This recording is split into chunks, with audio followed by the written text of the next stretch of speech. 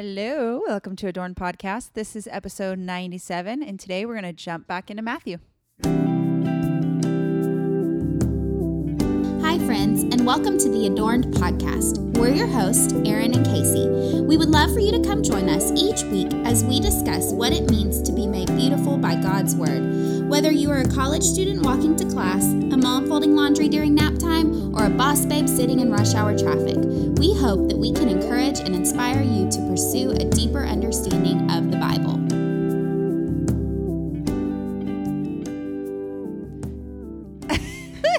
It's like we forget how to do this. It's been What so long. are we doing? This feels so weird and so good at the same time. So good. I woke up so excited. Yes. And I didn't sleep well because, baby. But I was just like, this feels so good to get back together and talk about God's Word. I mean, I feel like that's one of the things I've missed the most. And just like being together, talking about God's Word. It's just, there's Zoom, which is great and all of that. But I'm just kind of over the virtual, ready for the real. I'm so over it. So over it. But there are some good things. Oh, yeah. About this season, for sure. And we realize that not everybody is back to a sense of normalcy yet. Good point. We live in the great state of Texas, and so we're getting there. But if you're still on lockdown, if you're in one of the hot spots, know that we're praying for you. And we are praying that God just sustains you and gives you perseverance through this and keeps you healthy, keeps your loved ones healthy. But yeah, like Aaron was saying, it hasn't all been bad. So I was thinking we could talk a little bit about one thing from this time of quarantine or isolation that we want to stay the same. And this was my question. And then I got to thinking about it and I was like, one thing. Wow, there's so many things. Like if you asked my kids, they would probably say family walks. They have loved that. And I've loved it too. Yeah, us too. But probably the big thing that I want to continue is being intentional with the questions that I ask my kids. I am usually pretty good at asking them things and trying to connect with them. But from the beginning of this, I was concerned about like their mental health through all of this because they're so social. Yes, we homeschool, but yes, they are very socialized too. And they love people. They love other kids. They just love being around people. And we had already switched churches this year. And I feel like things were kind of already topsy-turvy for them. And so I was really worried about kind of where they were emotionally. And so I started asking very specific questions about like, how are you feeling? What are you missing? What do you hope stays the same after this?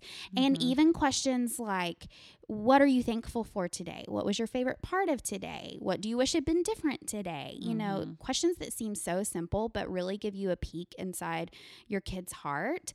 I feel like that's something that I want to continue to be intentional about because as we get back into the busyness, which I hope life doesn't go back to the same amount of busyness as it was before, and that's going to take us being intentional with saying no to things. But as we get back into a different routine and rhythm, I hope that I continue to ask them those questions that really give me a peek inside their heart. And it was so interesting this last weekend at dinner. I asked just simply like, what have you missed during this season? And to hear the different things that they've missed, Lydia said she missed going to the park and like making new friends. Oh, that's so Lydia. And that is so Lydia. And that's something that I have observed over her life since she was like 2. But I didn't realize that it really was such an important thing to her. And so that was really neat to see. Cadence was talking about how she really misses being with friends her own age, but then also having friends a little bit older than her to mentor her. So she expressed the desire for a mentor in her life. That's cool. And I was like, that's something we will be actively praying for. And then she told me that she's trying to be that to the neighbor girls around us. And so these simple questions have just led to deeper conversations. And that's something that I hope continues after this. So what about you? That's really cool. I agree with what you're saying. I've been trying to make a point of asking telling them that they can ask me anything they want. Yeah. Because a lot of times I'm like, don't ask me right now. Don't ask me right now. You know, like I'm working, I'm at home working with them home now, not at school. And just a lot of different times where I'm like in the middle of something, I'm like, just ask me later. Just ask me later. So when we put them to bed, I've been trying to make an effort. You know, I'm tired. It's been a long day, but I've been trying to just like sit there and let them ask me whatever they want. And the other night they were asking me all these questions about the Trinity and why do we call Jesus the Son if he was there with God at creation? And is God really his father? And like and I was like, wow, I thought you were going to ask me like, where do cotton candy come from? Like, you know what I mean? Like, I didn't realize we were going to go there, but this is great. And so I ended up ordering a book that I've heard a million people reference, Delighting in the Trinity. Yeah. By Michael Reeves. And so I'm reading it and they want to read it with me. So I'm like telling them the highlights of it. So that's been really cool. So asking them questions, but also letting them ask me questions. Yeah. But I think another thing that I don't want to change and I've been feeling really convicted about for years, but just never made the time for it, is to really understand and move on the fact that we live in our house, in our neighborhood for a reason, and to like be intentional with those relationships. I've always just like made excuses like, oh, I have enough friends, or, you know, I try to tell people about God when I work out at the gym or whatever it is. And really just when I get home, I go in and I shut the garage door, and I've always felt convicted about it, but never really done anything about it. And so we've been able to spend a lot of time with our neighbors. You know, in the beginning it was kind of hard because it was like, how do we socially distance our kids? Yeah. This is kind of weird. Yeah. But now that we're coming out of it, like it's just been really good. And we've had some really good conversations with the neighbors, but also with the kids, the neighbors' kids. And so it's just been a good chance to like, it's not awkward, right? Like we're all in the same boat. We're all stuck at home. Yeah. We might as well talk to each other while we're here. So I think that's another thing that I want to keep the same is to really just ask the Lord, like, help us to cultivate these relationships that we, you know, said we were too busy for before all of this. Yeah, it's been the same for us. That's something that God convicted us of at the very first of the year. We had these big bushes in front of our front window, and we even tore down the bushes because we felt like we needed to do something physically to say like, okay, we're open. Like we want to get to know those around us. And it has been such a blessing to get to know the sweet, sweet families around us and to see the kids interact and make new friends. And for them to have had someone during this time to talk to and to be there, even if, you know, during those few weeks it was just through the fence. It's just been very sweet. And I do think about that. I think about how God put us in this house at this time with these people around us. Like that's where we're supposed to really invest and like build community. And so yeah, that's been a cool thing too. And I've heard other people say that too. And I think sometimes I think, okay, this is a time to kind of get back to the basics. So that's been cool. Yeah, it's good. So what are we going to do to finish Matthew? So we have been praying about what's the best way to do this? How are we going to try to fit the rest of Matthew in this short period of time? What's it going to look like? And so what we decided to do, what we landed on, which I think is a pretty cool idea, hopefully you guys will agree, is so. We're going to do 2 episodes finishing out Matthew. And we decided to just pick 2 what we think are really like big points that we can really dive deep into, because we thought about maybe just kind of summarizing all of the rest of it, but then it would be, you know, kind of a more of a surface level. So instead, you know how we like to do, we like to just dive deep into certain passages. So what we did was we're going to walk through the Transfiguration today and dive deep into that, talk about that. And then we're going to next week talk about the Great Commission and how the end of the Gospel of Matthew sends us on mission. So we thought that that's how we would finish. We would kind of summarize a little bit and then dive deep into 2 points that we think are just big points in the story of Matthew. Yep. Love it. I'm excited about it. We wanted to go ahead and take off the summer like we had planned, even though we've had a little bit of a break. We have some really exciting things planned for the fall. And so we're taking off the summer to really prepare for those really well. So why did we pick the Transfiguration?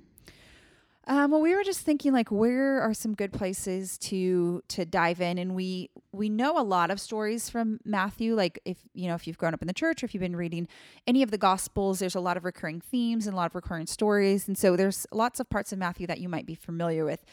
But even though Casey and I grew up in the church and grew up reading our Bibles, the Transfiguration is still something that we're both kind of like, I don't really feel super familiar with that. And so we thought that would be a good place for us to kind of jump in. Why else did we pick up? Yeah, it was funny because when Aaron texted or voxed me and was like, hey, what do you think about the Transfiguration? I just laughed because I'd literally listened to it like that morning when I was just listening through the rest of Matthew. And I was kind of like, yeah, I don't know about that passage, and kind of just skipped on. Like, I just was like, I don't understand it, like, let's think about something we know about. And I was like, okay, God, like, I guess this is what we need to do. So I started listening to some sermons, and, I love R.C. Sproul, and he has a really good sermon on this. And I liked the way that he kind of summarized what the Transfiguration is. He said, people think that the Transfiguration is a temporary epiphany of the true identity of Jesus, but really it's a taste of heaven. Mm-hmm. And so I thought that gives us a little bit of perspective, like going into it, of possibly what God was trying to show us through the Transfiguration. I like that. That's good. So can you try to recap us to where we are, where we're jumping in, since we left off? What has happened? Yeah. So we left off after Jesus told the parable of the sower, the weeds, the mustard seed, the leaven, and the hidden treasure. And then he was rejected at Nazareth. So that was the last episode that we had recorded. And after that, kind of between chapters 13 and 17, we see Jesus perform many miracles. He feeds the 5,000 with 5 loaves and 2 fish. He walks on water. He heals many. He feeds the 4,000 with 7 loaves and a few small fish. And so we see him perform all these miracles. And for the longest time, like, I didn't realize there were 2 different accounts of him feeding the 5,000 and the 4,000. Isn't that funny? Because we like just pick on the one and then we're like, oh wait, he did that again. I know, it's crazy. And just a word of encouragement, if you're wanting to build your faith, like if you're struggling in your faith, I want to challenge you to study these miracles that Jesus did, because we talked about before, these miracles weren't necessarily to convert people. These miracles were to increase the faith of believers. And I think that they can still do that today. Last summer, we really felt like God was calling us to make these very big decisions in our life. And I remember telling Jonathan, I remember saying the words like, no, that's impossible. Like, we can't do that and survive. That it's impossible. And then the very next day, or maybe even a week later, I was reading through Matthew to prepare for this series, and I came to the feeding of the 5,000, and it says, what was impossible, Jesus did. And I was like, oh God, that's so cool. And then I kept reading, and then the account is told again, like a whole different story of Jesus doing this again. And I was like I said, I didn't even know it was in there twice. And then when I read it again in this particular season of my life, it was like God saying, like, no, like, I do the impossible. Casey, I do the impossible. Like that new song, right? Since when has impossible ever stopped you? Exactly. And just like a matter of days later, God did do the impossible in our lives. Yep. I watched it. It's pretty cool. The impossible. And so this passage just is so sweet to me, and such a sweet reminder of that season. And it really, like I said, helped build my faith. And I saw this miracle in the Bible happen twice, and then a very similar thing happen in my life personally. So so cool. So cool. So tell us kind of where we're ending in chapter 16, right before the Transfiguration. So right where we jump in, what had just happened was Jesus had just foretold of his death, and then he's telling his disciples that they need to take up their cross and follow him. So he's kind of giving them a taste of what's to come. Like, here's what's going to happen. I'm going to die on the cross. You understand, kind of. Peter kind did of not don't like it. Understand. There's this whole like weird interaction where Jesus calls Peter Satan. And that's a whole nother thing that we don't have time to get into. But basically what we're coming off of is him foretelling his death, and then telling them to be a disciple means to take up your cross and to follow him. And I think it's important that we remember this isn't just about like daily sacrifices, because it's easy to say like, take up your cross daily, which is a good thing. Like, we need to remember that as we're sacrificing for our kids and the people we love. But Jesus here was like literally talking about potential martyrdom. Like, he was talking about laying down your life. Yeah. And so I think that's important to just remember like the gravity of what he was saying here. Mm-hmm. All right, so let's start with verses 1 and 2. So after 6 days, Jesus took Peter, James, and his brother John and led them up high on a mountain by themselves. He was transfigured in front of them, and his face shone like the sun. His clothes became as white as light. So this word, you know how we love to bring it back to the original wording. This word transfigure or transfigured in verse 2 actually comes from the word metamorphoro. I had to write it out how it sounds because I listened to it a bunch of times because it sounds different than it's written. But now I can't even do it. Metamorphoro, which sounds like metamorphosis, right? And it was funny because when I was looking up like the definition of it, it says to change into another form, to transform or transfigure. I'm like, that's not a very good definition. Like that sounds like you're using the word in the definition. That's not helpful. But basically, Christ's appearance was changed. And I read this. It said that this was on Blue Letter Bible as well. It says that he with divine brightness. I thought that was kind of a fun thing that we see. We see a lot in the Gospels, but specifically in John, we see this light and darkness, and echoing all the way back to Genesis, right? Yeah. And so we see this divine brightness or light on Jesus. Yeah, I heard another definition is trans means to go across. And Sproul was saying what border was crossed during this? It was a transition from the natural to the supernatural, from heaven, from human to the divine. So it was this like you were going across. And then to go with kind of what Aaron said about this divine brightness, I also heard an added degree of glory. Ooh. Yeah. Ooh. Yeah. So I thought this was really interesting when I was doing some research on this word specifically. It's only used 4 times in Scripture, and 2 of them are for this account. It's used in this, and then I think it was in Mark's account as well. But the other 2 times it's listed, I thought this was super interesting. The other 2 times it's used is in Romans 12:2, where it says, do not be conformed to this world, but be transformed, is the same word that's used here as transfigured. That is so cool. By the renewing of your mind, so that you can prove what is good, acceptable, perfect will of God. So I thought that was really interesting because I think a lot of times we hear that verse and we don't think the same. Transfigure, like transform seems like maybe slower or like less change, whereas transfigured seems like entirely different. Or even like a more of like a human transformation. Right. But this you can think of it as like a divine transformation, like a supernatural transformation. And then the other time it's used, you all know this is one of my very favorite verses because I quote it on here all the time, but 2 Corinthians 3:18, where it says, but we all with open face beholding as in, this is an interesting translation. I've never heard in the glass of glory. What translation is I don't know. I just copied and pasted it from Blue Letter Bible. That's so interesting. Okay, but that's not where it's used anyway. So you guys know the verse because we use it on here all the time. Yeah. But we're being transformed into the image of the glory of God by 1 degree. Now I want to know what translation this is because this is so different. Glory. But anyways, that where it says that we are being changed or transformed into the same image is that word transfigured, which actually really echoes the transfiguration, which I had never really put from together. Glory to glory. Yeah. That's so cool. It's so neat when you put things together like that. Okay, so verses 3 and 4.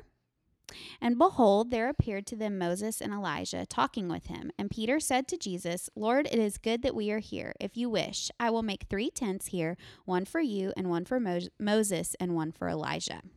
So some researchers. Why do I keep saying research? Like this is a research project or something. I've lost it, guys. I'm a little rusty. So as I was studying for this, I read what this could symbolize, that it was Moses and Elijah being there. And one commentator said that Moses represents the law and Elijah represents the prophets, and that Jesus is saying, I am fulfilling both the law and the prophets, and I am the Messiah, that both of these things, the law and the prophets, were pointing to. As I have a Spurgeon Bible, and one of the commentaries in that Bible was saying that the disciples knew that a Messiah was coming because Moses and Elijah had pointed to it. Yeah. And so Jesus is saying, everything you look to, like you put Moses on a pedestal, you put Elijah on a pedestal because of what God had done through them and in the story of, in God's story. But it's me, it's me that they're pointing to. And so I thought that was really interesting because it does seem kind of random, right? Like if you're not super familiar with, and to be honest, I'm not super familiar with Elijah. Like I want to go and study I'm not him either. more. I was kind of thinking the same thing as I was listening to this. And so it seems kind of strange to me. Like, oh, I understand why Moses would be there, like the Exodus. I understand how God used him and, like how the law and all of that. But even Elijah, I'm like, but I don't really understand Elijah. But that's because I'm not super familiar with it. The disciples would have been. Oh, they would have been. And so they instantly would have recognized, oh, the one Elijah prophesied about, oh, that's you. Okay. Yeah. I thought it was funny because I was listening to a teaching by Ina Caruth from The Village. She was talking about this and she asked the same question that your dad asked on our Ask Us Anything episode. He asked, how did they know it was Moses and Elijah? And she said, I don't know how they knew. Let's just move forward. We talked a little bit on that Instagram, episode. Where they Instagram. So we don't know how they knew for sure that it was them, but somehow they did. So one thing that was brought out that I thought was really cool was that Moses finally put his foot on the surface of the promised land. I just thought that was just something that's kind of sweet, you know, to think about. So yeah. Yeah. Move on to verses 5 and 6. He was still speaking when, behold, a bright cloud overshadowed them, and a voice from the cloud said, "This is my beloved son, with whom I am well pleased. Listen to him."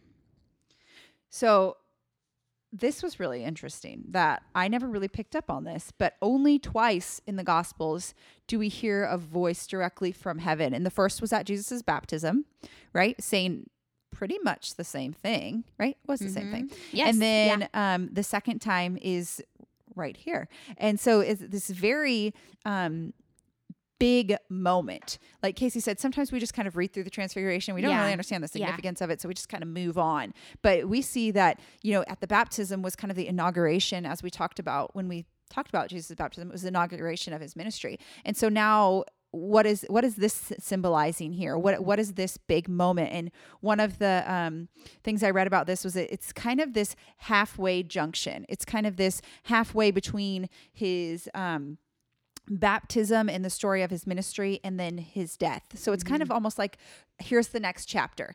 Like, chapter 1, start the ministry. Now we're moving into chapter 2 where he just foretold his death. And so we're kind of moving towards resurrection. It's kind of this halfway point in the story of the Gospels. Yeah, I heard that when God is heard to speak audibly in the New Testament, it is to authenticate the identity of Jesus. So, I mean, we always want to listen to God, but he had a very specific purpose for speaking to tell us who his son is. Yeah. So they had heard this voice before by the Jordan River. And when God says, listen to him, this could have been to get Peter's attention because Peter was kind of preoccupied with building these tents. And the reason there's several commentators have different opinions about why Peter was talking about building these tents. Some people say, Sproul, when I listened to his sermon, he said it was probably because Peter wanted to just stay in that glory forever. He was like, let's build tents. Let's stay here. We're not going back to where we came from because this is too good. It's talking about that future glory, that glimpse of heaven. Yeah. Other commentators say that it could have to do with some Jewish customs surrounding end times and what they believe the end times were going to be. So maybe Peter thought, oh, this is the end. We got to do this thing. But either way, he was kind of preoccupied with these tents. So it could be that God was trying to get his attention. And it also could be that God was reiterating what Jesus had just told them about his impending death and resurrection. Because like we were talking about briefly earlier, when Jesus told Peter that, Peter was not happy about it. And he was just like, quit saying that, Jesus, quit. But God's saying, listen to him. This is my son, and you need to listen to what he's saying because what he's saying is true. That's such a good word for us, right? We're so preoccupied with building our things or, serving. And because in one way you could even argue, well, Peter was trying to serve. Oh, he right? was. And yeah. so we can often excuse ourselves like, oh, I don't really have time to sit and just be with God because I'm doing so many things for him. And God's like, just listen. Man, I liked that word. in Jordan's sermon this past week when he said, do the little things and let Jesus handle the big things. And I think that speaks to this really, really well. Like we're so focused on all the things, and we just need to do that next step, the next right thing as preach it. Frozen 2 says, but Elizabeth Elliot also said that. When you said that on yours and Taylor's episode, I'm like, Elizabeth Elliot says that. Aaron, it's Beth Elizabeth Moore Elliot. said that Beth too. Moore She said that's too. where she is now because she just kept doing the next right exactly. thing. So, and it may seem little. It may be, like you said, like sitting outside and talking to your neighbors. But that's the next thing, and it's important. Right. So moving on. When the disciples heard this, they fell face down and were terrified. Jesus came up and touched them and said, "Get up, don't be afraid." When they looked up, they saw no one but Jesus alone. And we hadn't planned on stopping right here, but I just feel like I need to say that again. Like Jesus, he came up and he touched and he put their hand on them. For some reason, every night when Abby's prays before bed, I think she must have picked this up at school, or maybe she just came up with it on her own. But every night she prays and she says, "Lord, the people who need it, just put your hand on them." And I'm like, I don't know where but she's like, "Put your hand on them." And that's so sweet. And I've never really like thought about like the,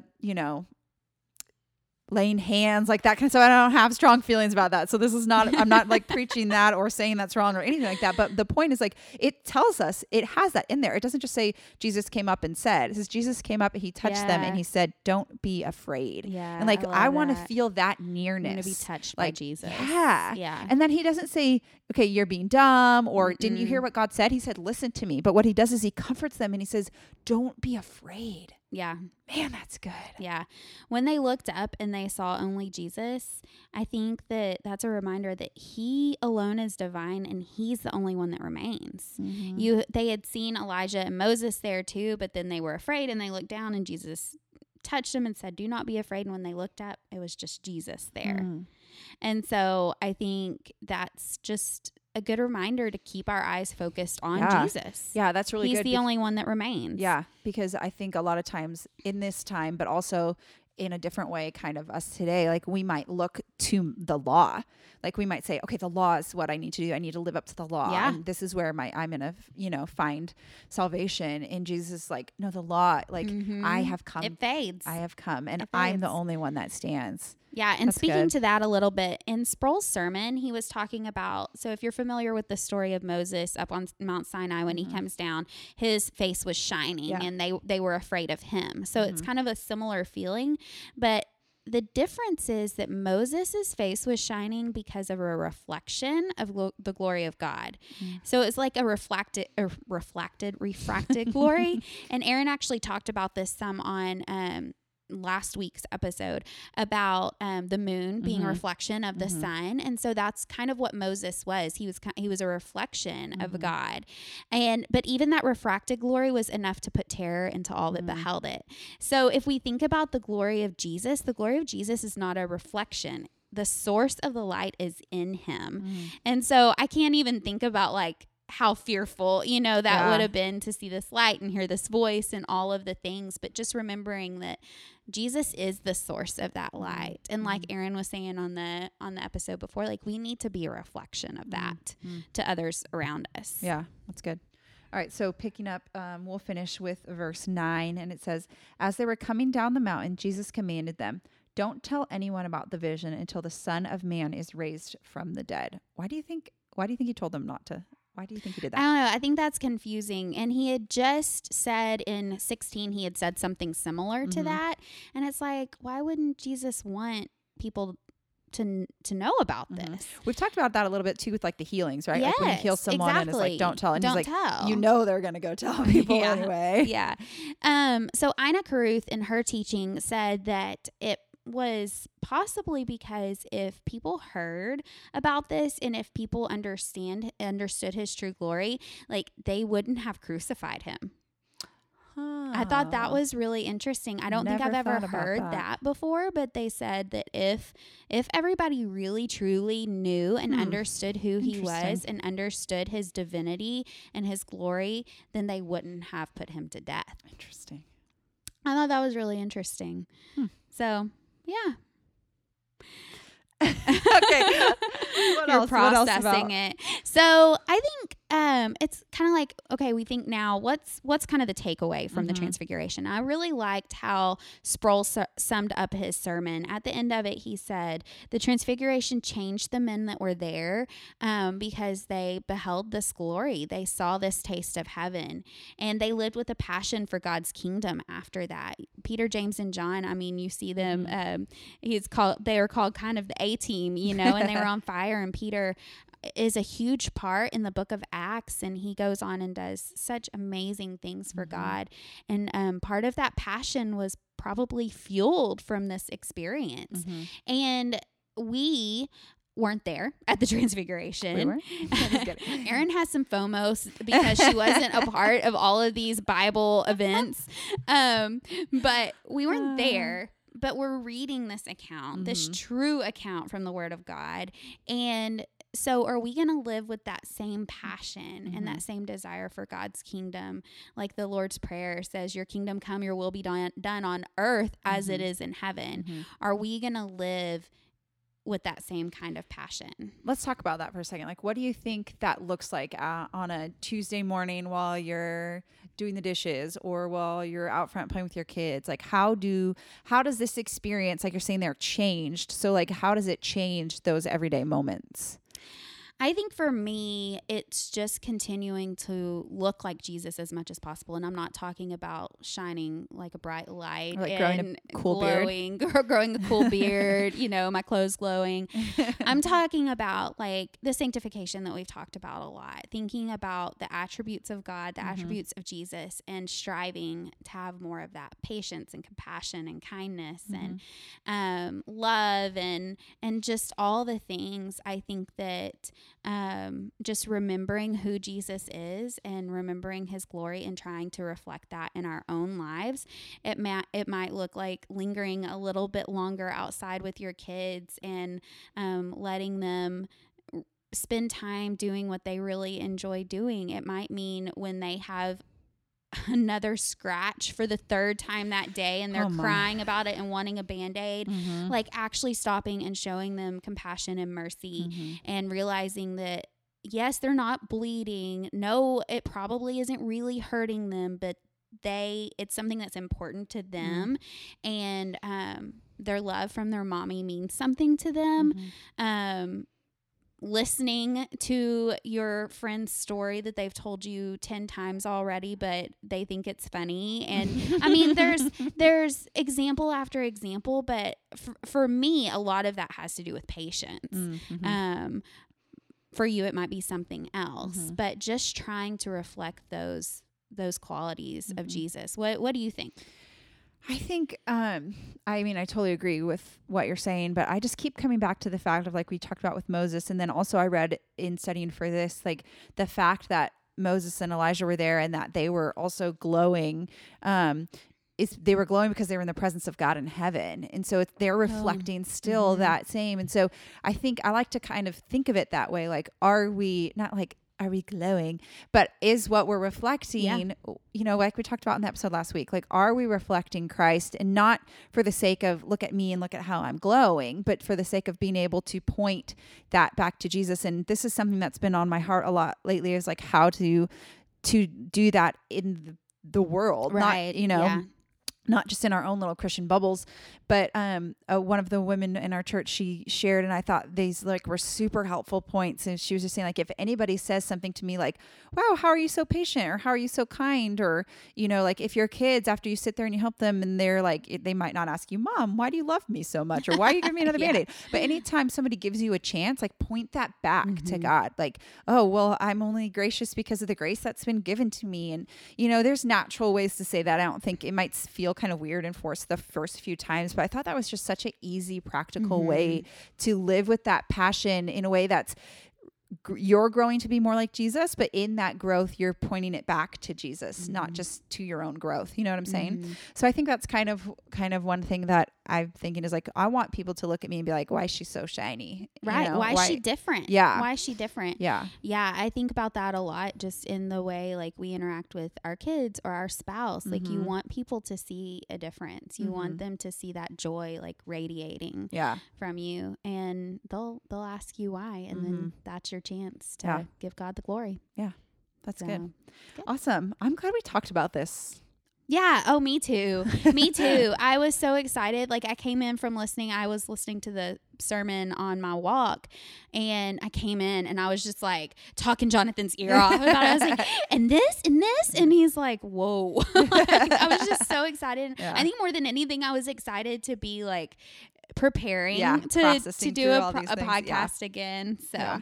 So if you want to, you're welcome to, like Casey said, she listens to scripture when she walks. That's a really good way to kind of be able to process it in a different way. But we're going to be jumping back in Matthew 28. But if you want to kind of know what goes on between now and then, you can read a couple or listen to a couple chapters a day, and then you'll be ready for when we jump in next week. Yep. See ya next week. Hear ya. No. Hear ya. No. You'll hear us next week. If you've enjoyed this episode, please feel free to subscribe and leave a review on iTunes, and most importantly, share with a friend. The beautiful music that you've heard on this episode today is by the incredibly talented Katie Cobbs.